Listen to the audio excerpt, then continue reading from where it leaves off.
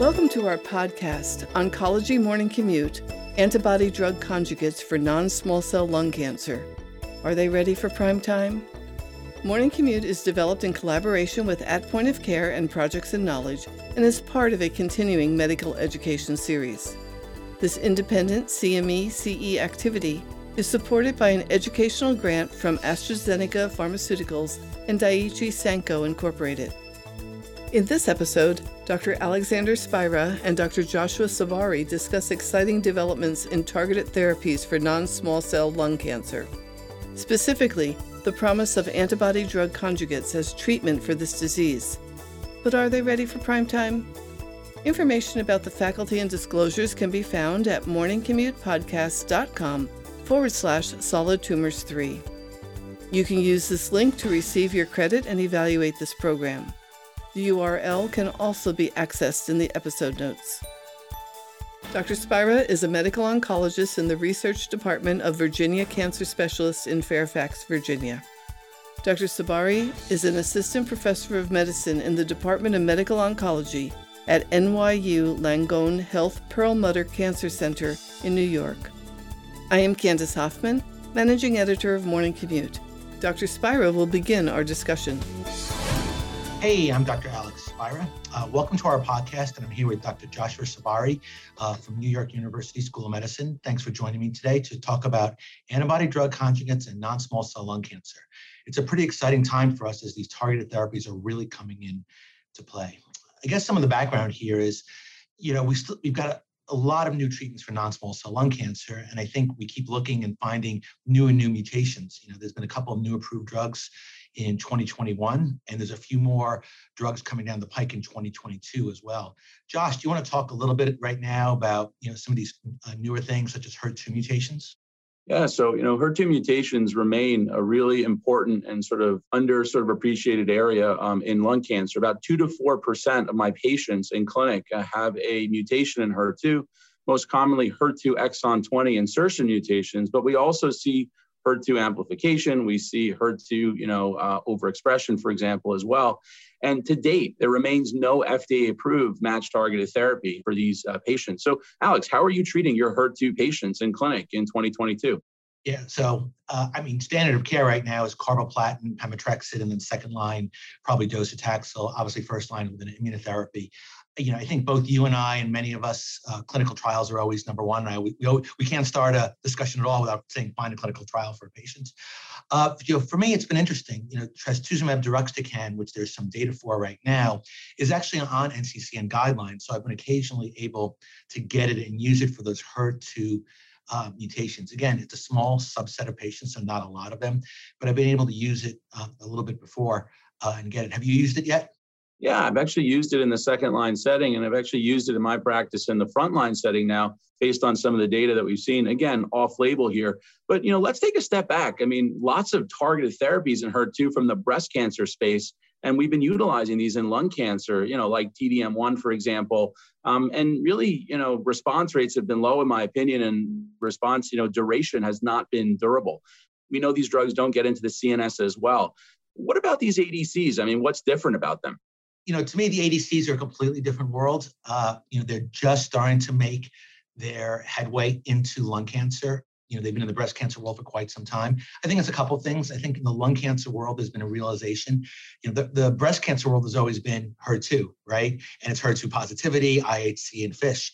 And it's really only the advent, I think, with next generation sequencing that we really identified the subset of HER2 patients that can probably benefit. Again, as you pointed out, the most common mutation is this HER2 insertion mutation, exon 20. There's a few others as well. But I think getting away from that concept of just IHC and FISH, which we're also accustomed to in the breast world, and realizing there's a subset of patients that in fact may or may not be HER2 positive has really guided the change.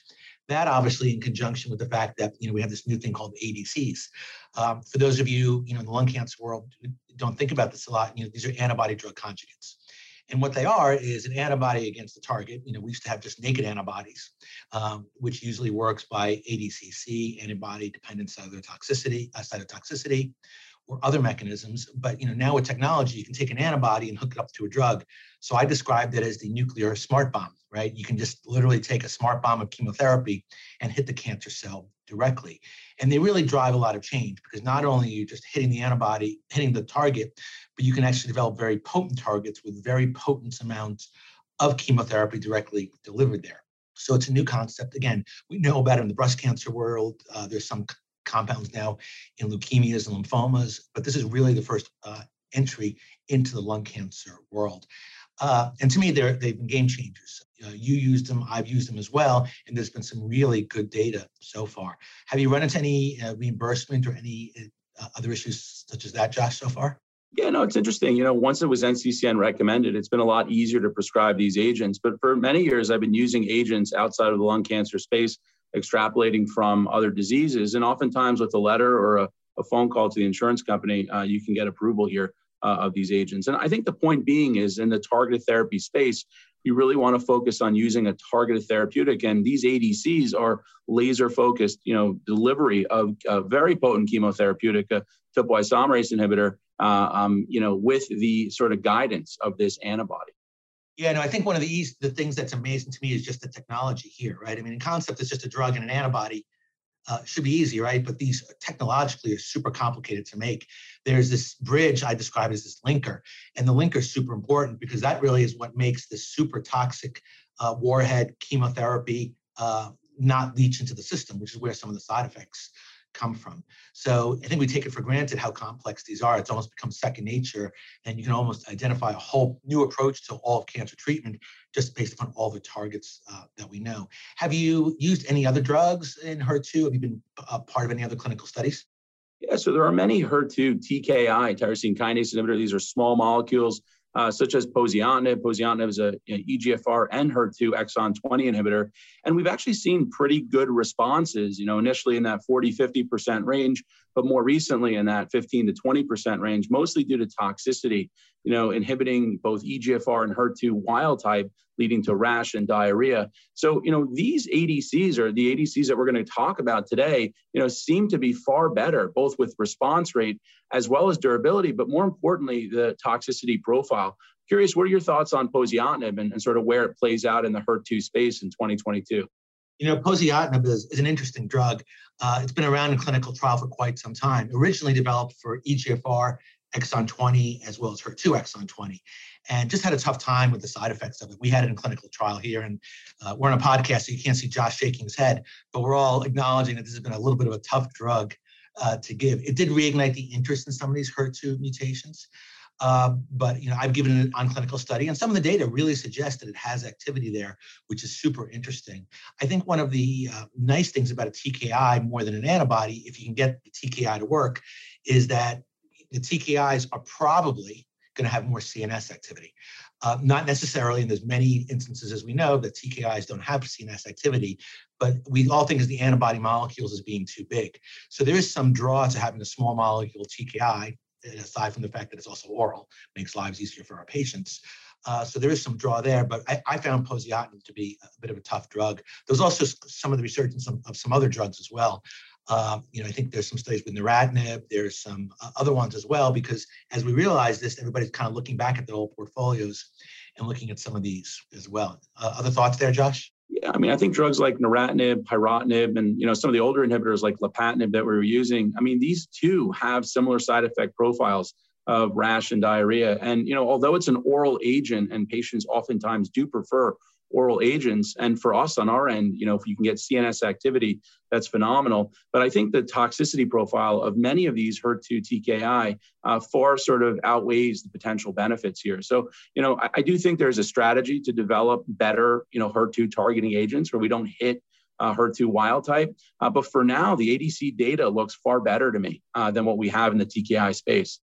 Where do you think this is going? So now we have some activity here. There's stuff, do you think these drugs can be combined with chemotherapy and immunotherapy? Obviously we're all concerned about overlapping toxicity. There's of course a certain nicety, right? The gold standard in oncology is you identify a target, you have a drug that hits the target, right? This is as good as things are going to get. Do you think, number one, do you think this is going to likely move to front line? Do you see it being given as combination? Do you think these ADCs can be given in combination with other therapies as well? Yeah, it's a great question. First off, I'm really not a believer in immunotherapy in this patient population until you've exhausted all options. And the reason being is that, we've seen high rates of toxicity in the EGFR as well as the ALK space, right? In folks who have received TKI or even some antibodies potentially, followed by receiving a PD-1 or PD-L1 inhibitor. So I really worry about the combination. We've seen some toxicity leading to even death with the combination strategy. Again, we still have not figured out how to get these patients with driver alterations, usually younger, healthier, never smokers, to respond well to immunotherapeutics. That means that remains an Achilles heel sort of in our drug development opportunities. But thinking about combining with chemotherapy or small molecules, I think there's rationale to combine an ADC, like trastuzumab deruxtecan with a small molecule, particularly for the CNS activity that you mentioned. I do worry that these large ADCs do not have good CNS activity. Again, we don't have great data to date, but just given the size of these molecules and knowing antibodies that we've seen in the past, these drugs don't have great activity in the brain. Yeah, and I think that's going to be one of the issues. No, I agree completely, Josh. I think we are not likely, it's going to be tough to combine some of these drugs as well. I, like you, am a firm believer in that these patients should not be getting immunotherapy drugs. They should not work in theory as well. And I also think there's some concern. I think one of the class side effects of many of these drugs is pulmonary toxicity. So obviously there's a little bit of overlap with immunotherapy as well. And obviously the day you stop an immunotherapy drug doesn't mean it's still not in your system, and you can have some of those lingering side effects as well. So to me, I'm kind of thinking about it as front line right now, maybe with chemotherapy by itself. The challenge, of course, is getting these biomarker tests back in time so you can make a first line treatment decision, especially get these clinical trials going. Any other thoughts there? Yeah, agreed completely. I mean, one of the common things that I think about in this space is, sort of durability, right? I mean, with TKI, people oftentimes, sort of complain that, you don't cure patients. These are not durable responses. And I always argue back, 2-3 years, for example, on a therapy like osimertinib, that's quite durable in my opinion, and good quality of life, most importantly. But with immunotherapy, you see, some very durable, long-term, even curative, sort of cured.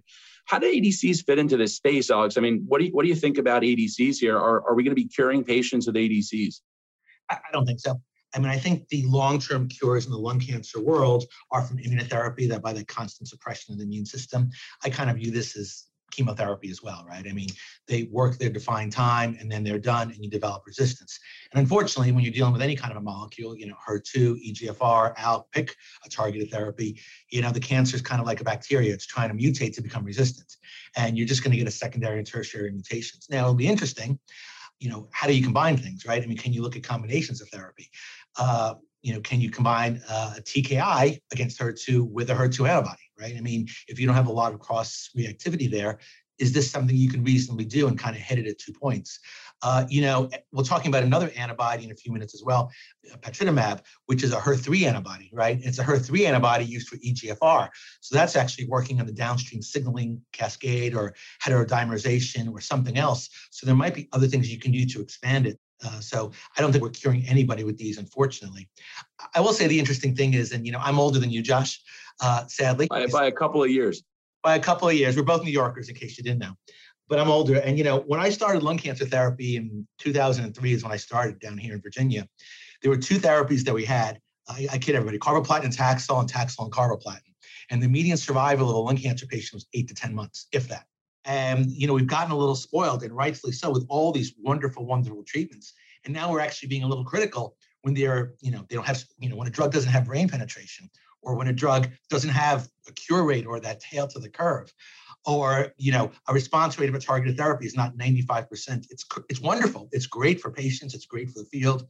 It's great for the science, but it's kind of, a little ironic that the standard has become so high over the last couple of years, especially for us old farts. Yeah, Alex, that's a great point. I'm trained in a generation where, we're expecting targeted therapies to have 50% plus response rate. We're expecting durability of response in that 20-24 month range. And you're right, in the HER2 space, we're still in the early days of development, developing these therapies. So, response rates that are in the 50% and durability of 8-9 months, that's actually quite impressive when you don't have any targeted therapies that are approved in this setting. And again, I mean, going back, 15 or 20 years when all we had was chemotherapy, I mean, that was really a different era. I mean, we commonly see patients living 3, 4, even 5 years now with these driver alterations. So we've made huge, sort of improvements and sort of extending people's lives. But I think we need to do more. And I agree with you. I think the sort of combination strategies are going to be important moving forward. But I also agree that these ADCs are not curable, right? And I think that's an important point. These are designer, laser-focused administration of chemotherapy directly to the cancer cell. And that again, that's a huge improvement from where we were even 3 or 4 years ago in the HER2 space. Yeah. So where do you think we're going with some of these things? I mean, what do you kind of see as the next goalpost that we're going to see? Is it moving to the front line? Is it with chemotherapy? Or is it just newer drugs? Yeah. Are we just now going to move on? I mean, the whole trastuzumab deruxtecan conversation is super unique, right? I mean, there's, the deruxtecan warhead is being used across multiple, as we'll talk about in the next podcast, across multiple different antibodies. So do you think it's going to be better ADCs? Do you think it's going to be combination? Where do you think we're going here right now? What would you like to see as the next kind of step? Yeah, so like you mentioned, the frontline approved therapies for these patients are chemotherapy alone, in my opinion, particularly a HER2 mutant patient who never smoked. And response rates there are 30, 35%, median PFS in that 6 to 7 month range. So with the data that we have for trastuzumab deruxtecan, I personally feel that this could be utilized in the frontline setting. We need the data, we need the approval, obviously, but this is something that I have used in my clinical practice in the frontline setting after discussing this with patients, right? 55% response rate, durability in that, 8-9 month range. So to me, that's quite impressive. Compared to what we have in the sort of frontline setting at, in 2022. But that being said, I do think we need to improve on these numbers, and we need to improve also on the toxicity profile of some of these agents. Again, these are the early days, so we're still seeing high rates of, grade 2, grade 3 hematologic toxicity. And as you mentioned, the linkers are critical. Right? These are cleavable linkers where the chemotherapy should not be administered prior to, engaging with the target, HER2, for example, here, and should be encapsulated and then be in the cell itself. You can imagine, I've worked on ADCs in the past where 15, 20% of the chemotherapy was actually administered systemically. You could imagine that the rate and level of toxicity that you'd be seeing. I mean, Alex, what are some of the toxicities you see with ADCs in general? And do you think we can improve on that? Yeah, no, I mean, I hope we can improve on it. I mean, that's a big question. I think ADCs in general have a couple of unique toxicities. They all seem to have a lot of pulmonary toxicity, and that's a concern. And I will say, based upon the data, remember, as we've talked about trastuzumab deruxtecan, or TDXD, if you can't say it in another way. That's how my breast cancer colleagues call it, just so you know, those of us in the know. There's probably a little bit less pulmonary toxicity in the breast cancer population than the lung cancer population. Not unexpected, given a lot of these patients have pulmonary disease due to radiation or their cancer, smoking, or what have you, number one. So they all have this kind of unique thing that you have to be look out for. It's a fibrosis kind of a picture. And it's one of those things that if you don't actually think about, you can easily miss, right? I mean, when you get all these scans, I mean, Josh would probably review 5 scans a day of somebody on treatment, and how many times do you see possible new subtle infiltrate or interstitial thickening, or not even talked about, right? Because you have a 4-centimeter lung mass that hopefully into 2 centimeters. But there's a lot of subtle changes. And for me, the clinical indicator is cough and shortness of breath. So you have to really ask those questions. And if you don't, you could easily miss it. And unfortunately, a lot of it's not reversible. I mean, we've all taken care of, back in our residency days, patients with pulmonary fibrosis and other interstitial lung disease, and everybody's on steroids, and it doesn't do very much. So the challenge is, once you get it, it's hard to reverse. So to me, it's something you got to be asking for, looking out for, asking the patient about, and really not blowing off those subtle findings on CT scans. The other thing that I think that has been seen with all these ADCs is, what are the side effects of the warhead protein?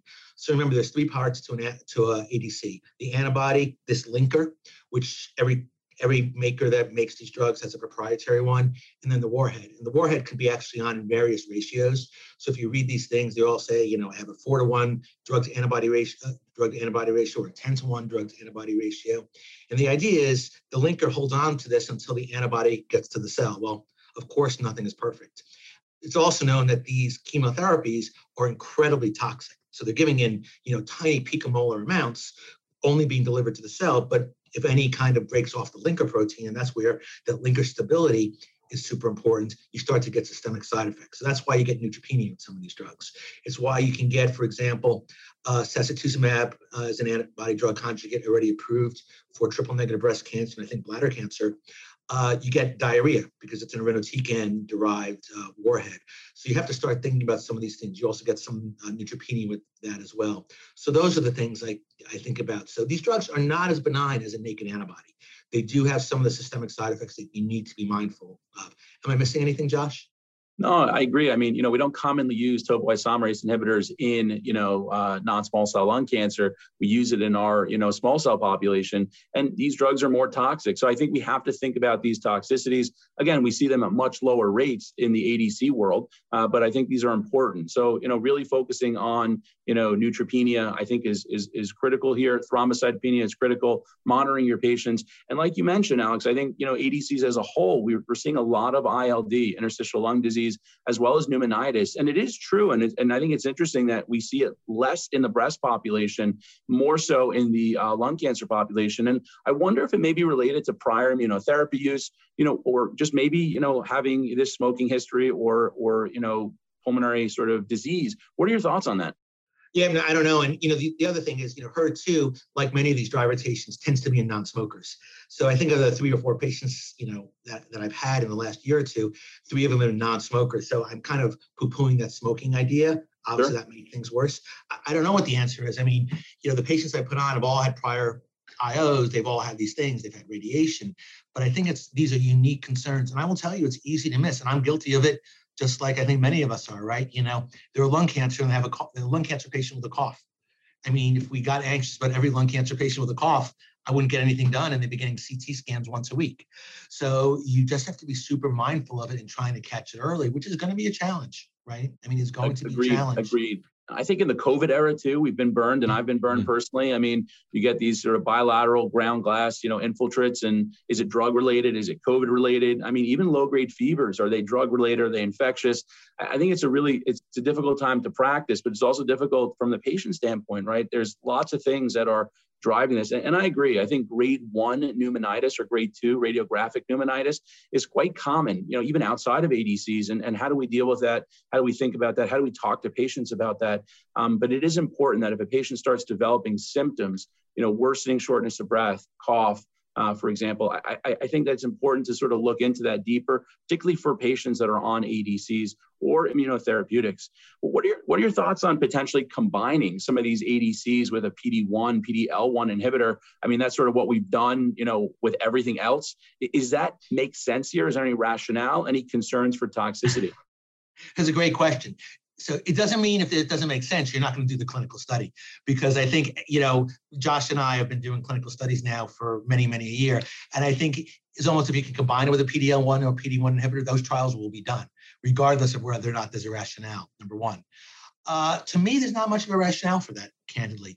I mean, I typically think of these things, the immunotherapy world is driven by tumor neoantigens in response to the immune system, in response to DNA mistakes and abnormal proteins seen on the cell surface. You technically have one abnormal protein here. So if you take our gold standard, which is EGFR mutations in osimertinib, or ALK fusions and alectinib or brigatinib or crizotinib, IOs don't work at all. So to me, I'm against trying it right now. I'm also very concerned about the potential pulmonary toxicity as well. I do think those studies have been looked at, especially as we look at some of the other ADCs out there, of course.